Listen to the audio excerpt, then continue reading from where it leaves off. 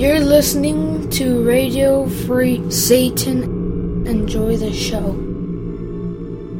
I would like, if I may, to take you on a strange journey.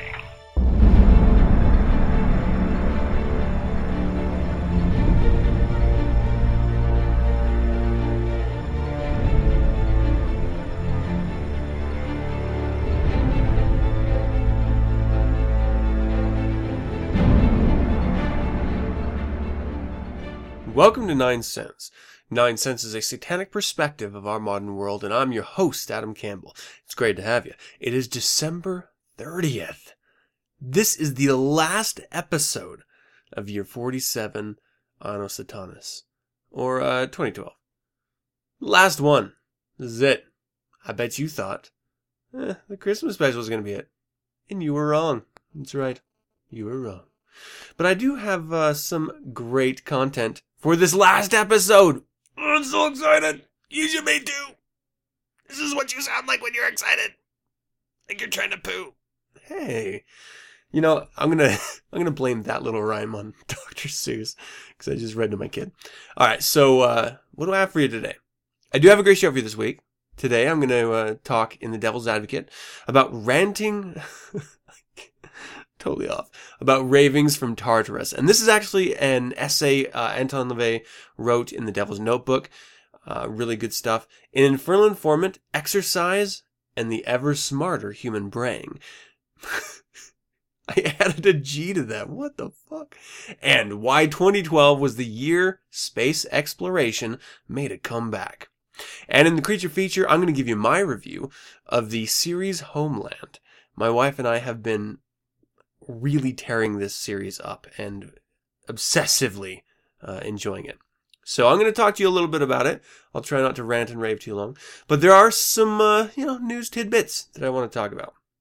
First and foremost, I now for this podcast I got for the holiday, I got a shock mount.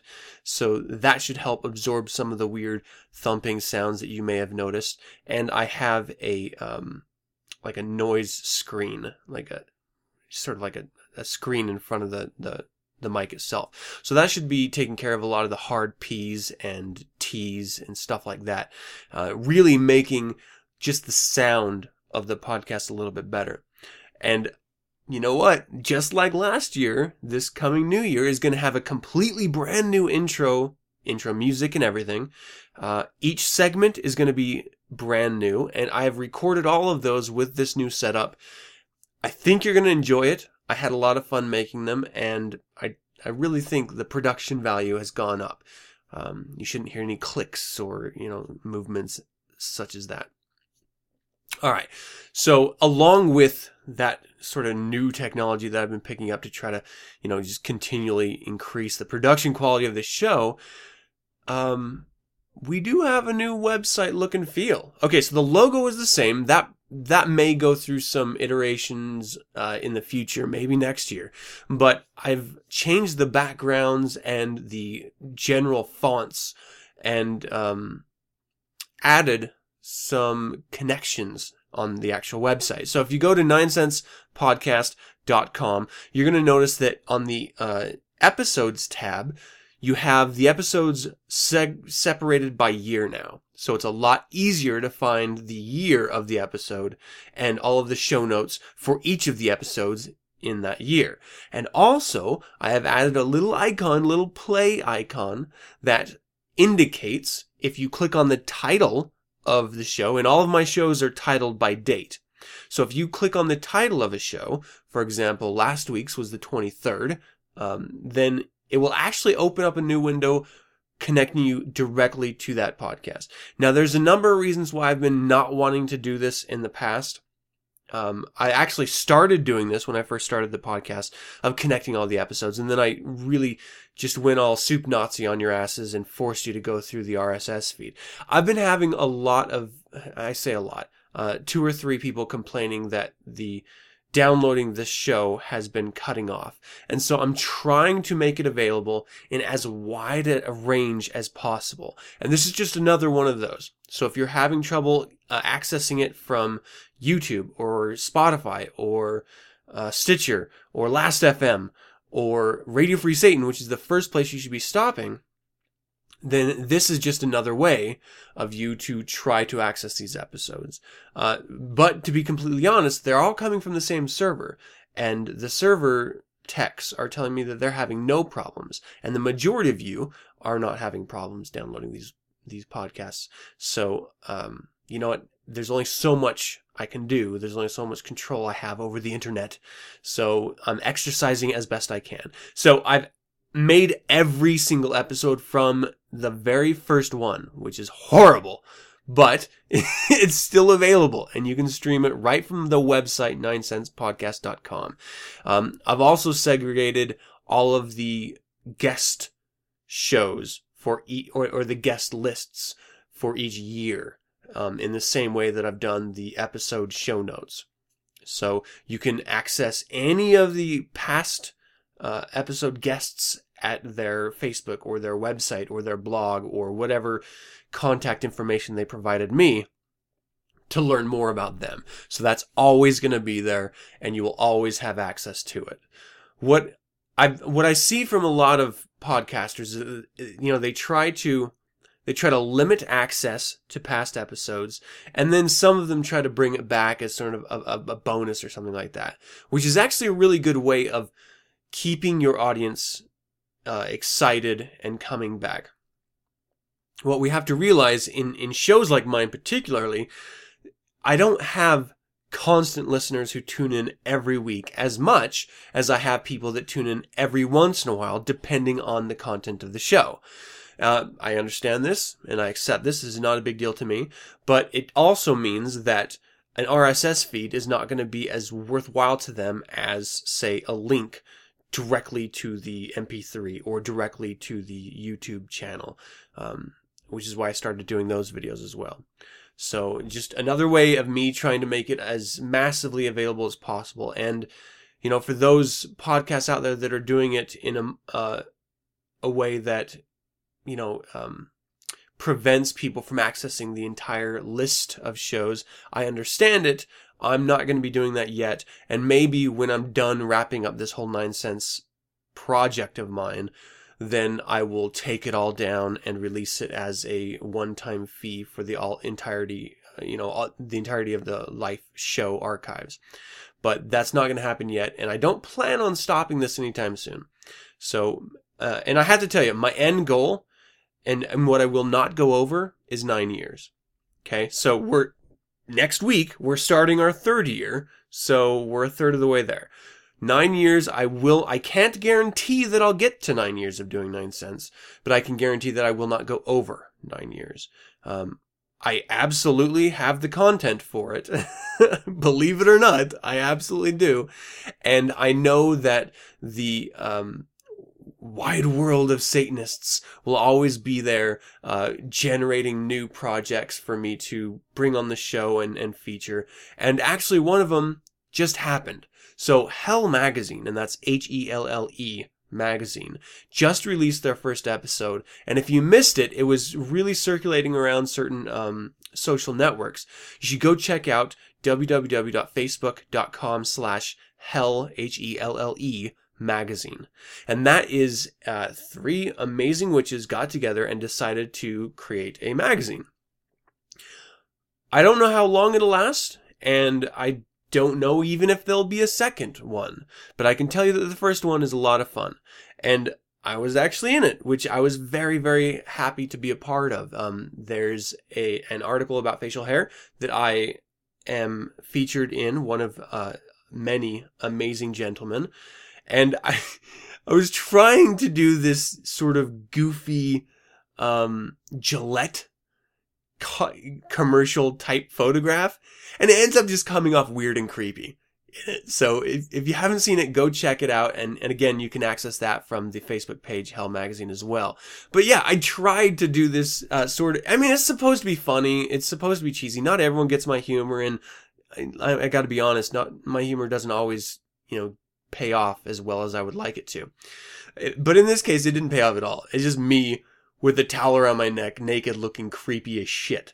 So I felt really bad because all the other gentlemen, they're all distinguished and posing all nicely, and they have these great facial dramatic shots, and I'm sitting there with a fucking towel looking like a jackass. And I guess, what else could I have done, right? I mean, other than just be me. But I guess I could have done a more straightforward facial shot and not look so retarded. But, you know, whatever. You gotta have fun in life, right? Okay, so, and then I also wanted to kind of touch on frustrations over this holiday before I jump into the show. And I know I'm sort of ranting here for a while, so bear with me. But, okay, so if you didn't hear on social networking sites, my car was broken into, and a lot of my kids' presents were taken out of it. And just sort of that whole process. See, no one's ever stolen from me, and so I guess I'm lucky in that aspect, if you can be lucky. Not right in front of my house. Like, I've had a storage unit broken into, but it's not as personal as from the trunk of your car, which is literally in the driveway right in front of your house. So it feels more personal and more of a violation in that sense, for me anyway. And so we had to replace the gifts, and that was a pain in the ass. But then, you know, obviously the next morning I noticed, and I called the police, and this, you know, Pillsbury Doe officer came out as a response. And he was like, well, yeah, I mean, it looks like a break-in, you know, you're lucky nothing was broken. So yeah, I was like, okay, but are you gonna, like, dust for prints? And he's like, well, it's not really like the TV shows, you know, like you watch on TV. Where else are you gonna watch TV shows, right? So, you know, a lot of the times you actually don't get good prints, and it takes weeks or more to get a match. And I'm like, right, but I still want my shit, and I want whoever did this caught, so I would like you to dust for prints. And I'm thinking in my head, because that's your fucking job, what the fuck why do I have to convince a police officer to do his job? And this speaks to a broader topic of just the idea that you're putting yourself out to do your job. And that seems, to me, it seems to be like the common consensus for people in the world. You go to any service industry and you ask them to do their job, and they're, yeah, I'll help you find this, I guess. Or if you ask a question, they're just so exhausted and put out. That's your job. And I'm not asking you to make me a pie if you're a bookstore attendant, but don't act all put out if I asked you to do your goddamn job. And then do your job the best you can. This seems to be like a forgotten art of just doing something well that you're paid to do. And I can't be the only one noticing this in life. So when I go to my regular career and I'm designing an ad or a website or a billboard or a package, whatever it is the client wants me to do, I don't act all put out that I have to do it. That's how I get my pay. So I do it to the best of my ability. And I am foolish enough to think that other people should be doing the same thing. And it's aggravating when it's a cop responding to a break-in and he doesn't want to do his goddamn job of just dust. And here's the other thing. What else are you going to do?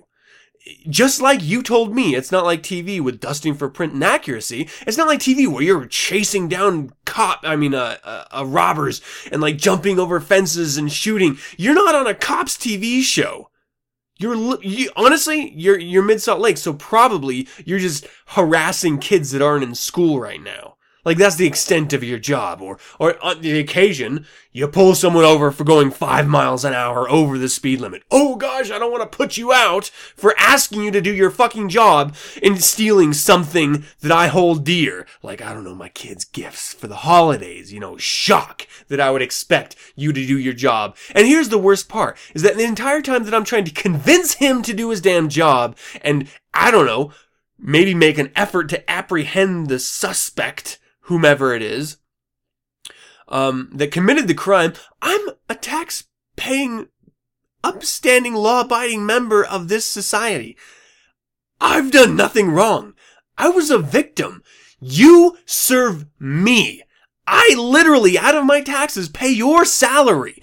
So why should I have to convince you to do... That's like my boss coming to me and convincing me to make an ad for the client.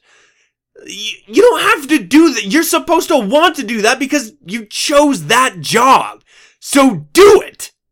What the hell? So after literally like 7 to 10 minutes of me arguing with this officer, Pillsbury Doe Cop, to do his job and take fingerprints, he claims that it's too cold outside for him to do it right now, so he has to go inside of his car, turn on the heat, and rub his hands together so that they're warm enough so that he can actually dust for prints. Meanwhile, I'm getting later and later for work, and for dropping off my kids to daycare, and for seeing them off to school, and for completing my daily routine, enjoying my life. This guy is preventing me. And so what happens is he apparently is too stupid to know how to even dust for prints, though honestly, on the scale of cop jobs, that should be like top 10 things that you should know how to do. He calls backup in to have him help him dust for prints. So after going through the car and him telling me why each of these surfaces will not have a fingerprint and why he shouldn't have to dust for prints on them, I end up convincing him of one place, the trunk, which has prints visible by his flashlight. And so he finally gets off his ass with the help of his buddy and dusts for prints, and I never see them again. Yeah. I don't expect them to find every thief out there. But I expect them to try, because that's what they're paid to do. That's what I am paying them to do. Stop this self-righteous asshole entitled behavior, police officers, and just do what you're paid to do. And that's protect and serve me. I'm not the criminal, and you do your goddamn job. I'm just sick and tired of this. It's pervasive throughout society of people complaining about having to do the one thing that they get paid to do. Don't do it then. Go be a librarian if that's what you want to do. But whatever it is, find out what you want to do, work in order to do it, and then don't complain when you're doing it. Being a productive member of society, it's kind of important. Otherwise, get the fuck out of said society. Go live like a mountain man or something. See how far you get. Gah. All right, and then got in an accident. I said I got in an accident. A dude slid into the front of my car. But again, it's one of those things where you, like, my kids are in the car and, you know, the turn that I was sitting at, people always turn like super close to your car. I was in the turning lane and they were turning, coming toward me. So I'm always expecting people to get really super close. There's about a 1 second difference between too close and about to hit your car. And so I was like in this moment of like that second happened, it started and the timer starts running in milliseconds and I slow motion see the driver's face, bracing himself for impact and not even trying to turn anymore. I've got a car in front of me and behind me. There's nothing I can do but brace and accept that I'm going to get hit by this car. But then all of a sudden it runs my head. My kids are in the car in the seat next to me and behind me in a booster seat. And so I immediately start shouting out directions as if they're going to understand. So I'm like, brace yourself, push yourself back in your seats. We're about to get hit. Brace yourself. And they're just looking at me like, old man, what are you talking about? I don't know what brace yourself means. And my kids are just sort of looking around. Then we get hit and we slide a couple feet to the side. It doesn't eject the airbags, so, it wasn't that hard, but it was enough to do $800 worth of visible damage to my car. And I call up my insurance after this whole thing transpires, and we call the police and they do a report and we get each other's information and stuff like that. So I call my insurance and I'm like, look, this guy hit me. Like, literally, I was parked and he hit me, so there's no possible way I'm at fault. And they're like, oh, well, all you have to do is pay your deductible and we'll fix your car. I'm like, wait, what? Why do I have to pay anything? Why do you jump to the I pay the deductible part?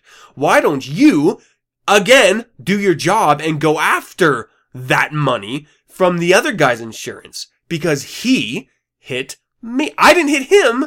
Had I hit him, I would gladly pay the deductible and pay his deductible to fix everything. I mean, that's why we pay insurance. I understand. But I shouldn't have to pay shit. And it pisses me off that the people that I pay to hold money for me on the off chance that something like this happens, immediately jump to me having to pay for it. Why don't you just say, hey, I'll cover your deductible because you've been an amazing driver for X amount of years that you've been with us?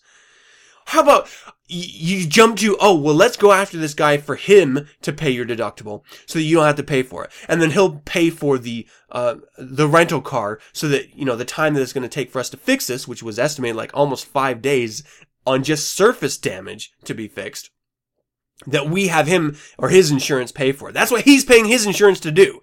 But no, instead it's, oh, well, you're going to have to argue with their insurance company to get that reimbursed. Or we're going to have to see if they'll accept liability. There's no accepting needed. You have a police report and you have both of our statements. Point blank, no one's trying to lie to anyone else. He admits to running into me. I say he ran into me. Because he ran into me, you pay for it and go after him for the said deductible. I'm sick and tired of having to convince people to do their goddamn jobs. And it's frustrating because my time is worth money to me. My time is valuable. If not in actual dollars and cents, then in time with those that I've chosen to love and be with, i.e. my family. I would rather be spending time with them than arguing with you over the phone over who's at fault. And just look at the police report and all questions will be answered. I'm sick and tired of being guilty until proven innocent for every little fucking thing and then having to convince people to the jobs that you're paying them to do every single goddamn day. Whew. Alright. I'm sure I'm not the only one that feels this way, and holy shit, I've actually been ranting quite some time about it, so I'll stop. But just so you know, that's been my week. I cannot wait for 2012 to be over enough. I mean, I say that, but it has actually been an amazing year. My audience for 9 cents has grown exponentially. I'm very, very pleased with the success of this show and the individual products that 9 cents has been presenting, like Black House Blues, which came out with Hymn of the Satanic Empire. I don't know if you saw it. A lot of people didn't like it. Some people did like it. Whatever, whether you like it or not, I always appreciate honest feedback. And you're welcome to give me feedback because that's going to help me improve in the future. I'm one of those weird people that, appreciates critiques. So, blackhouseblues.com, check that out and you can see that. And then Satanist on Satanic Cinema. Magistrate Peggy Nadrami joined me for a Horror Hotel episode, and that's out. I still have the Ninth Gate, and I still have Blue Velvet available as well, so you should definitely check those out.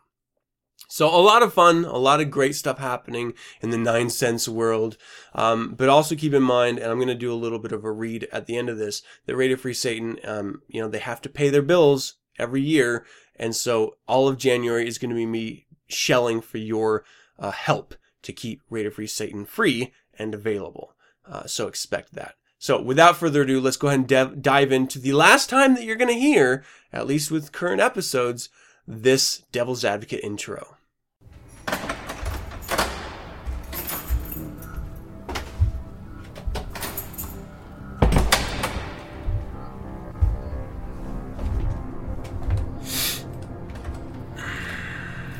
You say why? I say why bother? How you done? Great. Let's cut the bullshit and get real. Why this purity you feel about evil? For Christ's sake, why? Don't lie to me. I guess, Father.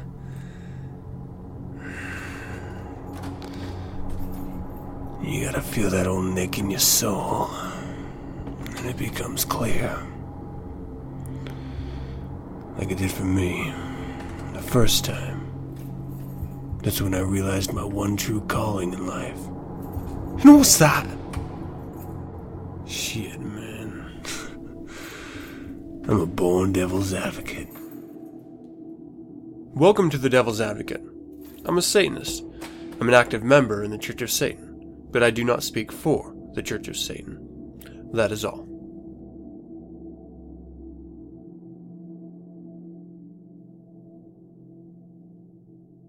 Ravings from Tartarus. Now, this is actually an essay in the Devil's Notebook by Anton Zemlove. I'm going to give you the again, like I've always done in every damn episode that I do these. I'm going to give you the first paragraph, and then I'll just sort of talk about the subject matter it addresses. Probably the most oft-asked question I receive from practitioners of satanic magic is, why doesn't my ritual seem to have any effect? My answer to this question is invariably because it matters so much to you. Once a ritual has been properly performed, it should not matter much whether or not you see results, for you have supposedly attained, through surrogate means, your original intent. Having gotten it out of your system should free you from further concern. This can be likened to an ambivalent feeling towards sex immediately following an exhausting and rewarding sexual experience. This exact reference was brought up in the first Greater Magic episode I had, where Reverend Billen actually spoke to this. And in the context we were speaking, it was for a curse ritual and wanting to follow up on the results of the curse ritual that you in theory would have performed. But it speaks to a broader topic about satanic magic and the point of satanic magic. You will often hear me in these episodes talking about how I think magic can create change in the world that would not normally come about on its own terms. And I do believe that. But you need to understand that the foundation of satanic magic, as Dr. LeVay has defined it, is about you going into the decompression chamber and unleashing your energy toward whatever end, and that being it. There is no follow-up involved. The follow-up is all lesser magic. As far as greater magic is concerned, you have done what you went in there to do. And you shouldn't care if an office worker that you tried to destroy is still working at the office. That shouldn't matter. You unleashed the fury in that moment. And in that moment, you destroyed them. That should be enough. And if you are continually double-checking on every little thing that may or may not have been your result of the ritual going wrong in their life, you didn't successfully perform the ritual in the first place. Because it's not about the result. It's about you unleashing your energy. Now, there can be a number of ways that you look about this, and I'm going to give you mine. Whatever results happen from a greater magic ritual experience, the important part is that you got it out of your system and that you follow up, if you need to, with lesser magic. And you live your life not worrying about those results. We have to remember, Satanism is practical application of philosophy and theory in real life. We don't stress and worry and consume ourselves with what magic can or can't be or means or doesn't mean or how it works or why it works or if it works or when it should work or when it shouldn't. None of that matters as a practicing satanic magician. What matters is that you can focus your will when you must and you move on with your life. If you are going to be consumed with every little thing that happens in your life and just dwell on it, then you're not actually living your life. And that is the point of Satanism. Living your life. Effecting the world around you. And you're not doing that if you're focusing on results. You have to make results. Magic is not there to do it for you. And that's why the view of satanic magic is so vastly different than any of those ridiculous occult magical systems or New Age bullshit. In that, you can look at it like it's not even magic at all. It's just you focusing your mind in one scene, I'll call it, one moment, extinguishing whatever you need to get out of your body that's holding you back from progressing as you want to progress in life, or attaining what you want to obtain. And then as soon as those final bells are rung, and as soon as you say those beautiful words, "So it is done," It must be done. And you must be able to move on. And this essay is actually speaking directly to that throughout the whole thing. It's definitely worth a read. And really, The Devil's Notebook is kind of a must-have, in my opinion, for any Satanist. I mean, you've always heard me say, and many, many other Satanists say, Satanism is study. It demands study, not worship. And there's a reason for that. It's that these concepts that are put out there are easily diluted unless you really delve into their meaning. If you have not wrapped your mind around a lot of different perspectives within Satanism, then the chance of you fully grasping the message is slim to none. That's why whenever you run across another Satanist who has released an essay, or another Satanist who has released a compilation of essays, it's nice to go get that and to read it and to consume it. And you may not agree with everything. You may not. And there's nothing wrong with that. But it will always give you a clearer, more concise understanding. I mean, our sort of watchwords are question all things. That even means ourselves. And that means our understanding of Satanism. Question it. Don't just blindly jump into it. And that follows suit with greater magic, and that, in my opinion, is exactly what Anton LaVey was speaking to in this essay. Check it out. You won't regret it. The Devil's Notebook. Pick it up. It's like $7. Like, seriously, $7. Come on. Do without your breakfast burrito tomorrow morning or something. Or whatever. Your next Starbucks coffee. If you don't have it already. Alright, so that's going to be it. And now let's go ahead and jump into the Infernal Informant. Last time you're going to hear that intro as well. Listen up, XLVII. Good news, there's no devil. Bad news, well, there's no heaven. There's nothing to see. I'm your Infernal Informant. Alright, this is the New York Times, Exercise and the Ever Smarter Human Brain by Gretchen Reynolds. This is posted the 26th of December. Anyone whose resolve to exercise in 2013 is a bit shaky may want to consider an emerging scientific view of human evolution. It suggests that we are clever today in part because 1 million years ago we could outrun and outwalk most other mammals over long distances. Our brains were shaped and sharpened by movement, the idea goes, and we continue to require regular physical activity in order for our brains to function optimally. The role of physical endurance as shaping humankind has intrigued anthropologists and gripped the popular imagination for some time. In 2004, the evolutionary biologist Daniel E. Lieberman of Harvard and Dennis M. Bramble of the University of Utah published a seminal article in the journal Nature entitled Endurance Running and the Evolution of Homo, in which they posited that our bipedal ancestors survived by becoming endurance athletes, able to bring down swifter prey through sheer doggedness, jogging and plodding along behind them until the animals dropped. Endurance produced meals which provided energy for mating, which meant the adept early joggers passed along their genes. In this way, natural selection drove early humans to become even more athletic, Dr. Lieberman and other scientists have written. Their bodies developing longer legs, shorter toes, less hair, and complicated inner ear mechanisms to maintain balance and stability during upright ambulation.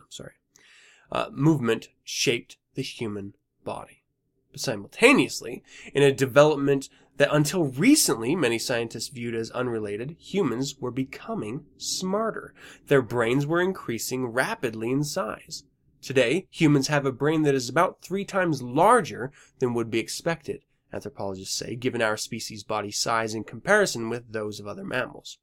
To explain those outsized brains, evolutionary scientists have pointed to such occurrences as meat eating, and perhaps most determinatively, our early ancestors' need for social interaction. Early humans had to plan and execute hunting as groups, which required complicated thinking patterns and, it's been thought, rewarded the social and brain with evolutionary success. According to that hypothesis, the evolution of the brain was driven by the need to think. But now some scientists are suggesting that physical activity also played a critical role in making our brains larger. To reach that conclusion, anthropologists began looking at existing data about brain size and endurance capacity in a variety of mammals, including dogs, guinea pigs, foxes, mice, wolves, rats, civet cats, antelopes, mongooses, goats, sheep, and elands. They found a notable pattern. Species like dogs and rats have a high innate endurance capacity, which presumably have evolved over millenniums, also large brain volumes relative to their body size. The researchers also looked at recent experiments in which mice and rats were systematically bred to be marathon runners, lab animals that are willingly put in the most miles running wheels were interbred, resulting in the creation of a line of lab animals that excelled at running. Interestingly, after multiple generations, these animals began to develop innately high levels of substances that promoted tissue growth and health, including a protein called brain-derived neurotrophic factor, or BDNF. These substances are important for endurance performance. They are also known to drive brain growth. What all of this means, said David A. Reichlin, an anthropologist at the University of Arizona and the author of a new article about the evolution of human brains, appeared in the January issue of Proceedings of the Royal Society of Biology, is that physical activity may have helped to make early humans smarter. We think that what happened in our early hunter-gatherer ancestors, he says, is that more athletic and active survived, as with the lab mice, passed along physiological characteristics that improved their endurance, including elevated levels of BDNF. Eventually, these early athletes had enough BDNF coursing through their bodies that some could migrate from the muscles to the brain, where it nudged the growth of brain tissue. Those particular early humans then applied their growing ability to think and reason toward better tracking prey, becoming the best fed and most successful from an evolutionary standpoint. Being in motion made them smarter, and being smarter now allowed them to move more efficiently. And out of all of this came eventually an ability to understand higher math and invent iPads. Though that was sometime later. The broad point of this new notion is that if physical activity helped to mold the structure of our brains, then it most likely remains essential to brain health today, says John D. Polk, an associate professor of anthropology at the University of Illinois at Urbana-Champaign, and co-author with Dr. Reichlin of the new article. And there is scientific support for this idea. Recent studies have shown, he says, that regular exercise, even walking, leads to more robust mental abilities, beginning in childhood and continuing into old age. Of course, the hypothesis that jogging after prey helped to drive human brain evolution is just a hypothesis, Dr. Reichlin says, and almost unprovable. But it is compelling, says Harvard's Dr. Lieberman, who has worked with the authors of the new article. I fundamentally agree that there is a deeper evolutionary basis for the relationship between a healthy body and a healthy mind, he says, a relationship that makes the term jogging your memory more literal than most of us might have expected and provides a powerful incentive to be active in 2013. I think this article was written just to sort of reinforce any potential end of the year, New Year resolutions, and because our culture as a world society is getting lazier and fatter, typically. So I think, that's why they put out an article like this. But I can't help but find some truth in it just from personal experience. So when I was in the military, I was constantly moving around. I had to be sharp. My wit and my mind had to be active at all times. And so I felt like I was on the top of my game. Right after that, I immediately jumped into college and I had to work at the same time. And anyone who has worked a full-time job and attended college full-time can tell you that you don't sleep very much, but you are still capable of critical thinking, analysis, and completing tasks at set times. And maybe even more. I mean, I felt like I was just really super focused at that time in my life. And then I got out of college and I got to my first job, and I didn't really exercise as much at all like I did when I was in the military, and I was just doing the 9 to 5. And my wits dulled. My body dulled. Everything about me was just sort of humdum, and there was no focus. I was just sort of doing a job to make money. I wasn't passionate about that particular job. And I wasn't really feeling good about myself either. One thing I'd noticed that when I was in the military, I felt good. Like the endorphins were rushing my brain when I was exercising. And I felt good about myself after I finished. Not because of some physical appearance that I was perceiving, just because I just felt good about myself. Like I was doing something that was good for me. Not for some weird Eastern whatever reason, just because it's what I felt like I should do. And when I started exercising again, I grew a greater focus.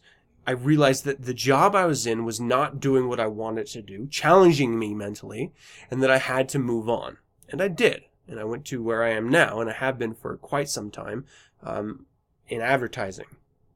And it's great because it's a constant, continual challenge of different requirements, different clients, and continual growth as an individual, and the continual exercising.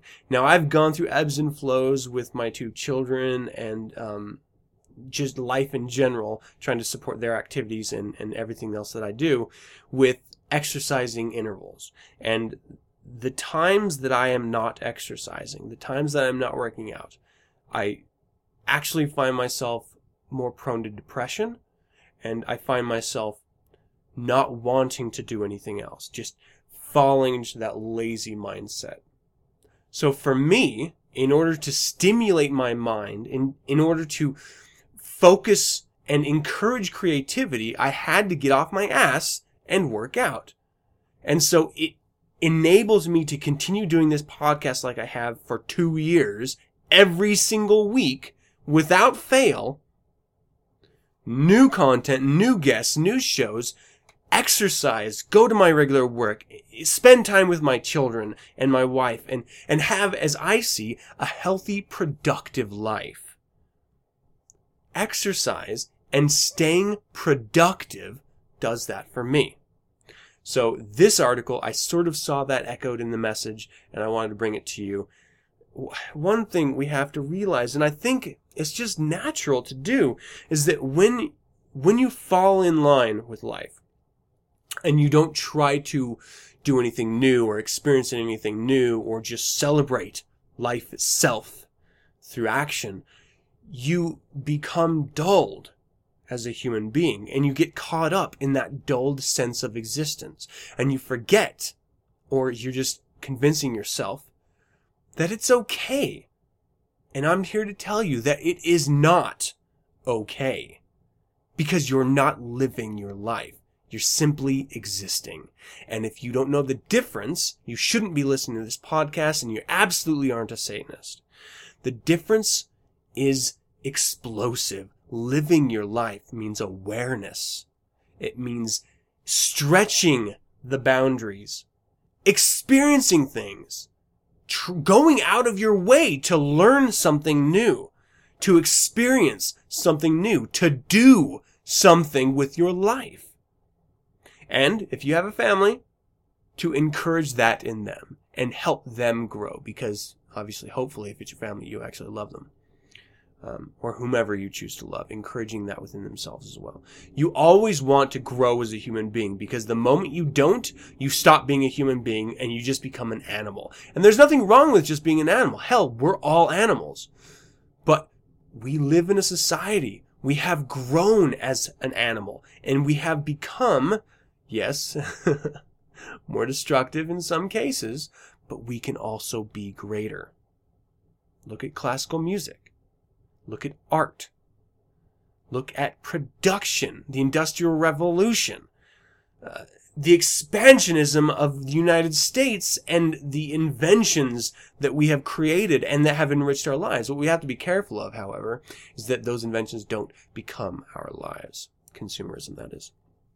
So that's what I found in this article, and I hope you enjoyed it. The next one here is sort of a wrap-up of the year as far as science is concerned, and this is actually from VentureBeat.com. Why 2012 was the year space exploration made a comeback. And so it's going to sort of go into the top 10 list type things. And this is posted on the 25th by Julie Odell.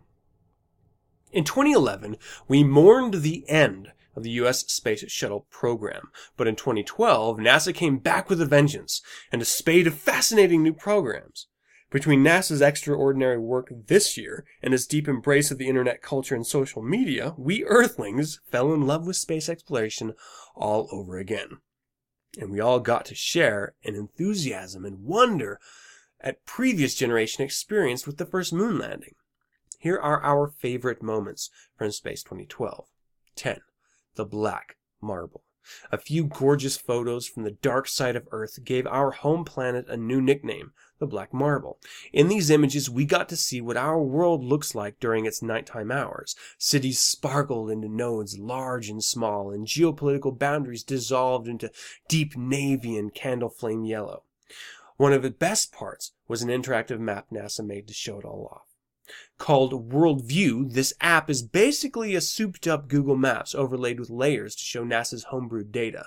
From night lights to clouds, dust, volcanoes, cyclones, and floods. The data visualization can even show the presence of certain molecules like carbon monoxide and sulfur dioxide. Cooler still, you can shift the timeline to see lights and flooding in the eastern seaboard during Hurricane Sandy, for example. 9. NASA's warp drives and Dyson spheres. We know science fiction is a huge inspiration to scientists and technologists, but NASA's research this year took that premise to a whole new level, with findings on Dyson spheres and even warp drives. Yes, as in Star Trek warp drives. Advanced Propulsion Theme Lead for NASA Engineering Directorate Harold White says creating technology to accomplish warp propulsion, a warp drive, is absolutely possible. And he's even started to create one, according to an essay he recently published in the Icarus Interstellar blog. Perhaps the Star Trek experience within our lifetime is not such a remote possibility, White writes. 8. The ISS launching satellites. Launching spacecraft from Earth is costly in ways most of us can't imagine, but this year NASA found a great workaround, launching satellites from the International Space Station instead. That way, the little buggers got right into orbit without having to push their way through the planet's atmosphere on individual propulsion and guidance systems. The recent launch from the ISS involved 5 CubeSats, a type of satellite developed in '99 by Cal Poly scientists. Each one is just 4 cubic inches and weighs less than 3 pounds. CubeSats generate their own power via solar panels and can transmit signals. For example, the newly launched CubeSats will be taking pictures of Earth, sending Morse code messages via super bright LEDs, logging maritime traffic, and monitoring forest fires. 7. The Interplanetary Internet.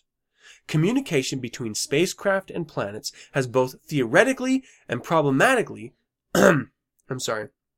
has been both theoretical and problematic since the beginning of the space program. So when NASA and European Space Agency had test drove an interplanetary internet connection by having an astronaut on the International Space Station control a small robot on Earth, it was a rather big deal. The demonstration showed the feasibility of using new communications infrastructure to send commands to a surface robot from an orbiting spacecraft and receiving images and data back from that robot, says Badri Jonas, NASA Deputy Associate Administrator for Space Communications and Navigation. The experiment DTN we've tested from the space station may be one day used by humans on a spacecraft to orbit around Mars to operate robots on the surface, or from Earth using orbital satellites and relay stations. Sorry, taking a sip of my Pilsner. So good. Alright. 6. Endeavour comes home. And so much of NASA's plans for the future were ramping up. One long-running program was coming to its conclusion. 25 missions to outer space, 4,671 orbits around planet Earth, a few thousand miles crisscrossing the U.S. on a farewell tour. Excuse me. 5. Deep space. Entering deep space. Another long-running mission, however, was just beginning to fulfill its purpose, to explore as much as we can of the farthest limits of our current technology will allow. Voyager, which first launched as a 2-craft mission more than 35 years ago, showed signs this year that it was beginning to enter a mysterious new realm called interstellar space.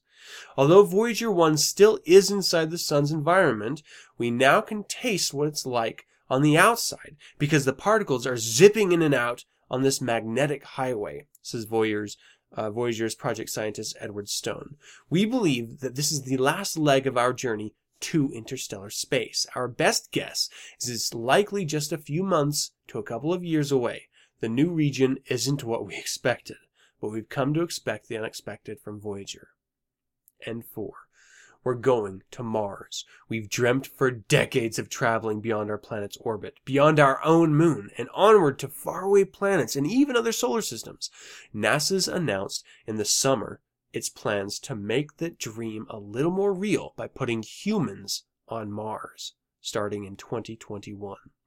The Orion isn't a full-fledged spaceship. It's a capsule similar to Apollo 11 craft used to take Neil Armstrong and Buzz Aldrin to the moon back in '69. Of course, we've come a long way since then, so the Orion will have better navigation and life support. It's going to start looking more like the shape of a capsule soon, but to me, it looks like the future, NASA Deputy Administrator Lori Garber said. 3. The space dive. Call it a publicity stunt, call it incredibly reckless, call it whatever you like, but you know exactly what we're talking about, which is proof in itself the incredibly reckless publicity stunt worked pretty damn well. A man fell from space to Earth today, breaking world record and potentially the speed of sound. His name is Felix Baumgarten, and he, supported financially by sponsor Red Bull, started his journey in climate-controlled capsule attached to a balloon nearly in space. Baumgarten jumped from 120,000 feet outside the stratosphere and broke the world record for such jumps. 2. SpaceX and commercial space flight. This year was a big one for visionary Elon Musk. Not only did his electric car company Tesla announce its plans for mass production, his space company, SpaceX, also completed its first commercial spaceflight deliveries to the International Space Station. With the May mission, SpaceX earned a commercial resupply services contract from NASA to take 12 flights to and from the ISS carrying critical supplies. Altogether, these 12 missions will bring more than 1,000 pounds of supplies to the ISS. The first delivery includes a freezer for the station's scientific samples, a powered mid-deck locker with an experiment inside, along with a variety of materials for the astronauts living and working in the space station, said NASA reps. And number 1, ending the whole article, without question, the space story that captured the global imagination like no other this year. That's right, it was the Mars landing of the Curiosity rover. We who watched were given an inside view of the goings-on at NASA that night, from the internet-favored Bobak Ferdowski to the first grainy images the rover's cameras began to beam back to Earth that same night. Even though they're just black and white snaps showing little more than rover's wheels and a low-angle view of Mars desert at sunset, they're thrilling to those of us who get unreasonably excited about space travel and interplanetary exploration. So that's it. Top 10 of space. Why 2012 was the year that brought back space exploration. And I was actually pretty disappointed, and I know a lot of you were too, when we heard that there were not going to be any more manned space missions.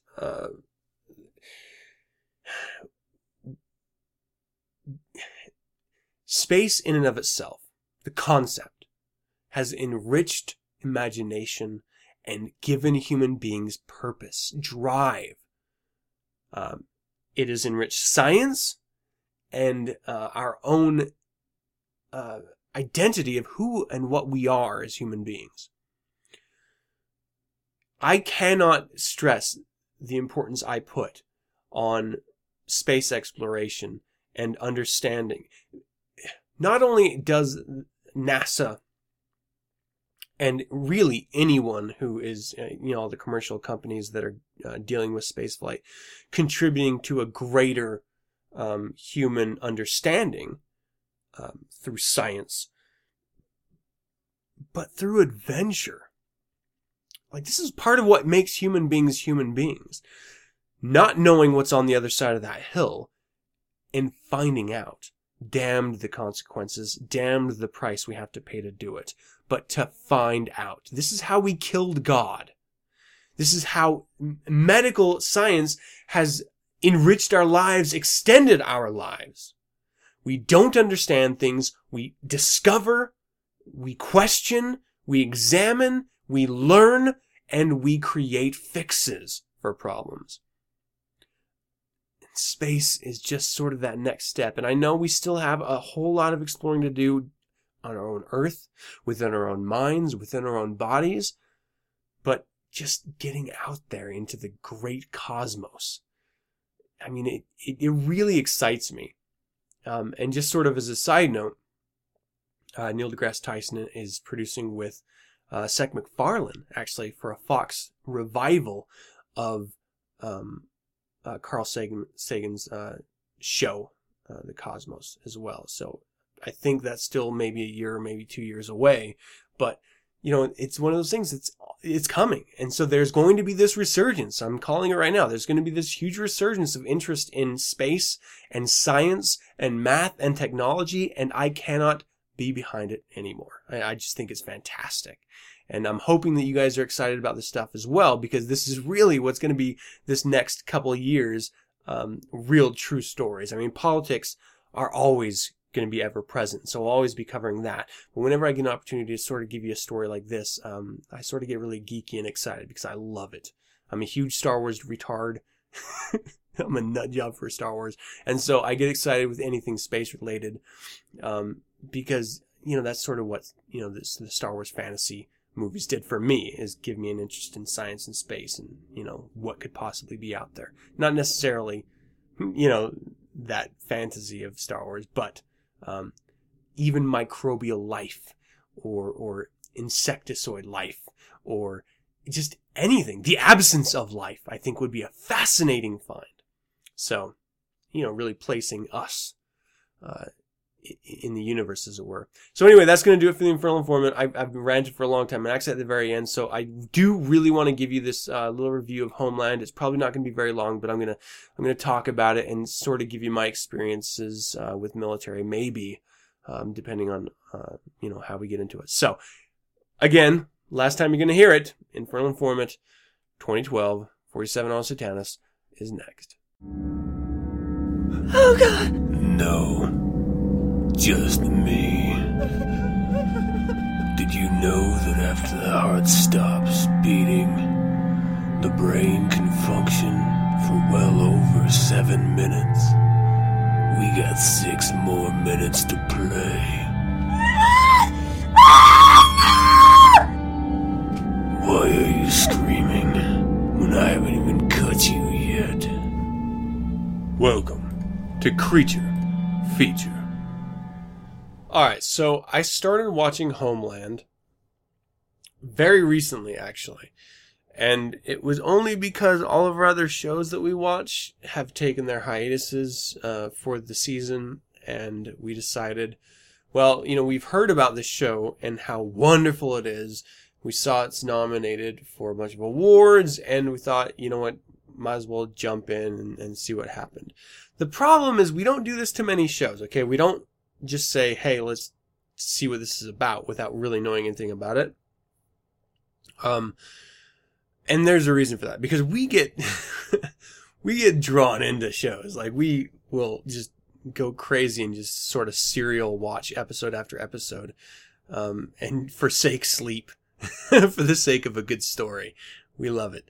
And that's kind of what Homeland did for us. It drew us in. And there are parts, to a very small degree, I have to stress, a very small degree, that I understood the motivations of one of the main characters. So let me give you a bit of a synopsis. This is actually on Showtime. It's coming back for its third season in 2012. It has been re-upped for a third season, so I'm very excited to see what happens there. And let me say outright, if you know nothing about this show, I'm going to be giving spoilers. So I suggest that you do not listen to this if you do not know already about this series. I will spoil this for you. I cannot say this enough. This show is great because you don't know the answers and that you discover piece by piece what happens. I'm going to ruin that right now if you do not know already. So, spoiler alert. I cannot be stressful enough here. If you haven't seen Homeland, do not listen to the rest of this episode. You will not miss anything. It's just about this show. After you've caught up with the series, come back and you can listen to my review. With that being said, let me ruin it for you because I doubt you turned it off. You're probably in a commute where you just don't care and you're going to find out. Alright, so about the series. Again, like I said, Showtime, Sunday nights.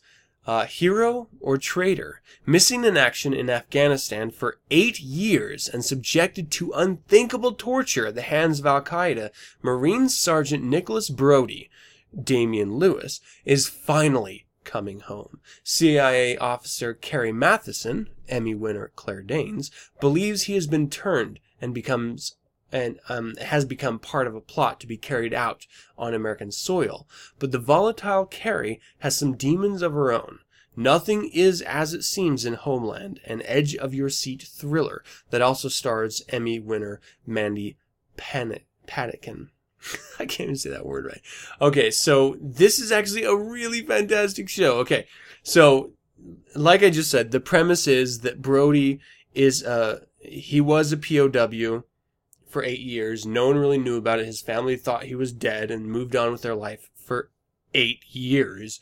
And then he was rescued by a Black Ops intelligence assault. Now, what you don't know from that synopsis is that Carrie, Claire Danes' character, is actually in the Middle East and has an Al-Qaeda informant telling her that there is an American that has turned sides to Al-Qaeda. He was a POW and that he's working for Al-Qaeda. So that's where Carrie's character, the CIA intelligence analyst, comes into play. And then the only POW that's ever shown to have existed, Brody, Damian Lewis's character, is suddenly rescued. And so she immediately thinks of him. So the entire synopsis of the series is her trying to find out if he is the actual terrorist, you as an audience member trying to figure out if he's the actual terrorist, and you finding out the motivations behind his potential turn or his seemingly turn. The way they reveal information about Brody's history throughout the episodes is brilliant because obviously it keeps you on the edge of your seat. You're constantly questioning. About midway through the first season, you know for a fact that yes, at one point, and spoiler alert, don't listen anymore if you haven't seen the series yet. You know that yes, he was turned and convinced to be a terrorist, but not the way that you would expect. And this is where I can totally see it. See, when 9/11 happened, I was stationed in Germany, and obviously being a Satanist, I consider myself a free thinker. I don't just drink the punch. I question. And when we invaded Iraq, I didn't understand it. When we passed the Patriot Act, I vehemently didn't understand it, and I started screaming to my commanding officers, this is not constitutional, this is against the law, and we are defending the right for our government to invade the privacy of its citizens for a manufactured threat. And I was freaking out. No one listened to me. Everyone thought I was just some retard just screaming at the sky. And in essence, that's what it was, because no one listens and no one cares about their individual freedoms. And the fact that we literally gave away our rights and protections as a society for the fear of a terrorist act happening a second time.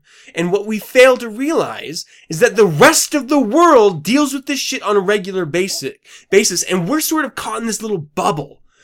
We think we're too special to be affected by other people's craziness. We're in America. We're more popular than everyone else, and we're more powerful than everyone else, and we're more special, because that's what our culture tells us. But it's all a lie. We are not more popular. We're hated. We are not more special. We're just incubated. We're kept in this little bubble. We need to break out of this bubble. Stop kicking ourselves in the balls. Stop wrapping restraints around our own wrists. And for what? Fear? That is no way to exist. Here's what should happen in the case of tragedy. You learn the lesson, if there's one to learn, and you start appreciating life for what it is. Here's what you don't do. Act like America and restrict life for fear of it happening again. It's ridiculous. Try getting on a plane and tell me I'm overreacting. It makes no sense at all. Instead of cherishing the one thing that we have, life, we restrict it because of fear. Okay, so anyway, back to the show. So I can understand how a military member who experiences an atrocity, like Brody's character did in this movie, and you actually don't really find out until near the end of the first season, why, the motivations that really made him turn, against the administration, not against America. And I think this is an important point to make. America is an idea. America is an idea in action. That doesn't mean you have to like the leadership of American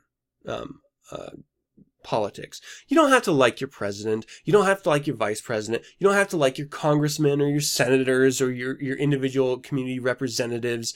That's why we have elections. That's where you exercise your like or dislike. That's what's important about our system. But to appreciate what America is despite that, well, that is important and it's cherished if you are an American. Certainly if you're an American that served, and certainly if you're a patriot at any level. You realize that there is something worthwhile in individual accomplishment that America symbolizes and encourages, or at least at one point it did, and the idea that we are all on the same level with a clean slate, and our actions and responsibilities are what grant us authority. And, those ideas are important to us as Americans. So, I can understand why you would absolutely detest an administration and want to destroy them. Now, the level that I sort of differ from this series is that I believe in a ritual expression of that, a law-abiding expression of that, and Brody didn't. He actually was conspiring to murder. And actually in season 2, again, these are huge spoilers, so I hope if you haven't seen this series yet, you're not listening. He does actually aid in the murder of, the Vice President of the United States. So this whole show is, and I'm speaking to people who have already seen it, presumably, or else you wouldn't be listening to the spoiler version, is an expression of human experience in the face of difficulty and pain and tragedy, and realizing that just because it's a leader of a country that you adore doesn't mean you have to fall in line with them, and it makes you understand that they still have to pay for what they've done.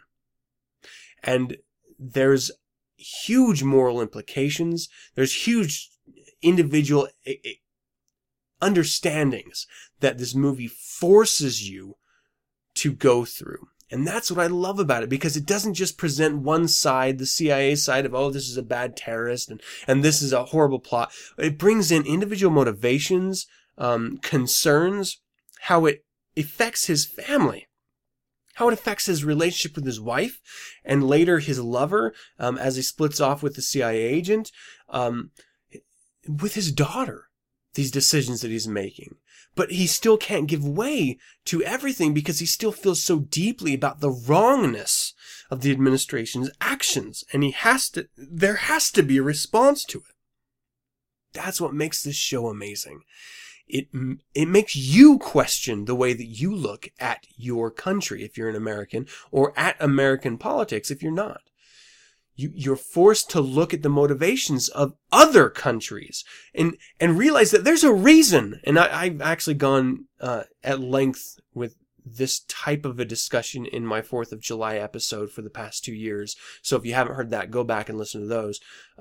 Because I am a patriot, but I'm a patriot with my eyes open. I love my country, but I'm not ignorant as to the atrocities it's committed. I celebrate the fact that we're the great Satan because I believe in taking charge of one's destiny. And that's a manufactured term, not a, book of life term here. But it forces you to look at America through, Islamists' eyes, through Middle Eastern local national eyes. It forces you to question how you perceive America and the actions that America takes and what that means on a national and global scale. At least that's what it did for me, and that's why I really loved it. Maybe I'm looking too far into it, and maybe it's just a nice thriller for the casual viewer, but for me, it was truly a not only personification of how I have felt over the past years since my military contract ended, and really the last 2 years of my military contract, but also the complex relationship I have with my country and with my country leaders, and why I think it's so important to exercise your voter rights as a citizen, and also what it means to be a citizen. So, there's a lot of complex questions that arise by watching this, and I hope that if you've seen it and you enjoy this show like I do, that it evoked those questions in you as well. And maybe if it hadn't, then maybe this discussion will. So, if you've been sitting through this and you've just been given a handful of spoilers about the series, you can still enjoy it for what it is, and you can still really enjoy the performances. Though I have to be honest, I've never really been a Claire Danes fan, and still I'm not. I can't decide if she's attractive or not. Like, you'll see like a scene with a frame where you're like, oh wow, she's a pretty girl, and then she's just a monster. She's like this ugliest creature on the planet looking girl. I can't really wrap my head around it. Plus, it's got the prostitute from Firefly in here, if you're a science fiction retard like me, and you like Firefly, the series that was only one series, unfortunately. Yeah, she's in it, and she was also in the remake of V. Although I did hear a Jay and Silent Bob podcast episode where Jay actually met her and she was a total douchebag to him. So, take it for what it's worth. But, as she's a beautiful woman, and you actually do get to see, her bare breasts, which they're quite amazing. I'm a boob guy, though. I'm actually also an ass and thigh guy, so, and a waist guy and a hip guy. Fuck, I'm a woman guy. What can I say? I love it all. And you get to enjoy it with her. So, that's another reason to see it. Anyway, great thriller, great series. It's amazing, and I cannot wait for it to come back in 2013. And that's going to do it for the Infernal Informant. And that's actually going to do it for another year. Another year of 9 Cents has come and gone. I hope you enjoyed it. And I would love to hear from you. Visit the website 9centspodcast.com and send your correspondence to info@9centspodcast.com. Let me know of any suggestions, critiques, corrections, or general comments you might have. The holidays are over, but you can still help support the show in a number of exciting ways. First of all, RadioFreeSatan.com has a lot of bills to pay, and since you enjoy the content they offer for free, how about you drop a 5-spot on them for the amazing entertainment they offer?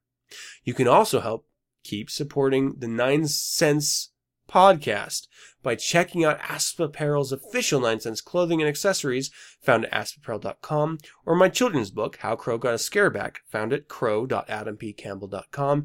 Even my new project, 9 Cents Presents Satanists on Satanic Cinema, found at satanists-on-sataniccinema.com. Spread the word about 9 Cents and help support the show. You can visit the Satanet, Facebook, Google+, Twitter, or MySpace page for 9 Cents and get updated on weekly topics. Listen to the show at RadioFreeSatan.com or download the show Monday nights via my RSS feed found at 9centspodcast.com.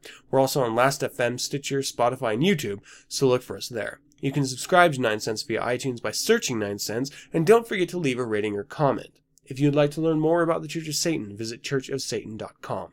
And if you'd like to hear other fine satanic voices, music, or personalities, visit RadioFreeSatan.com, the source for online satanic media.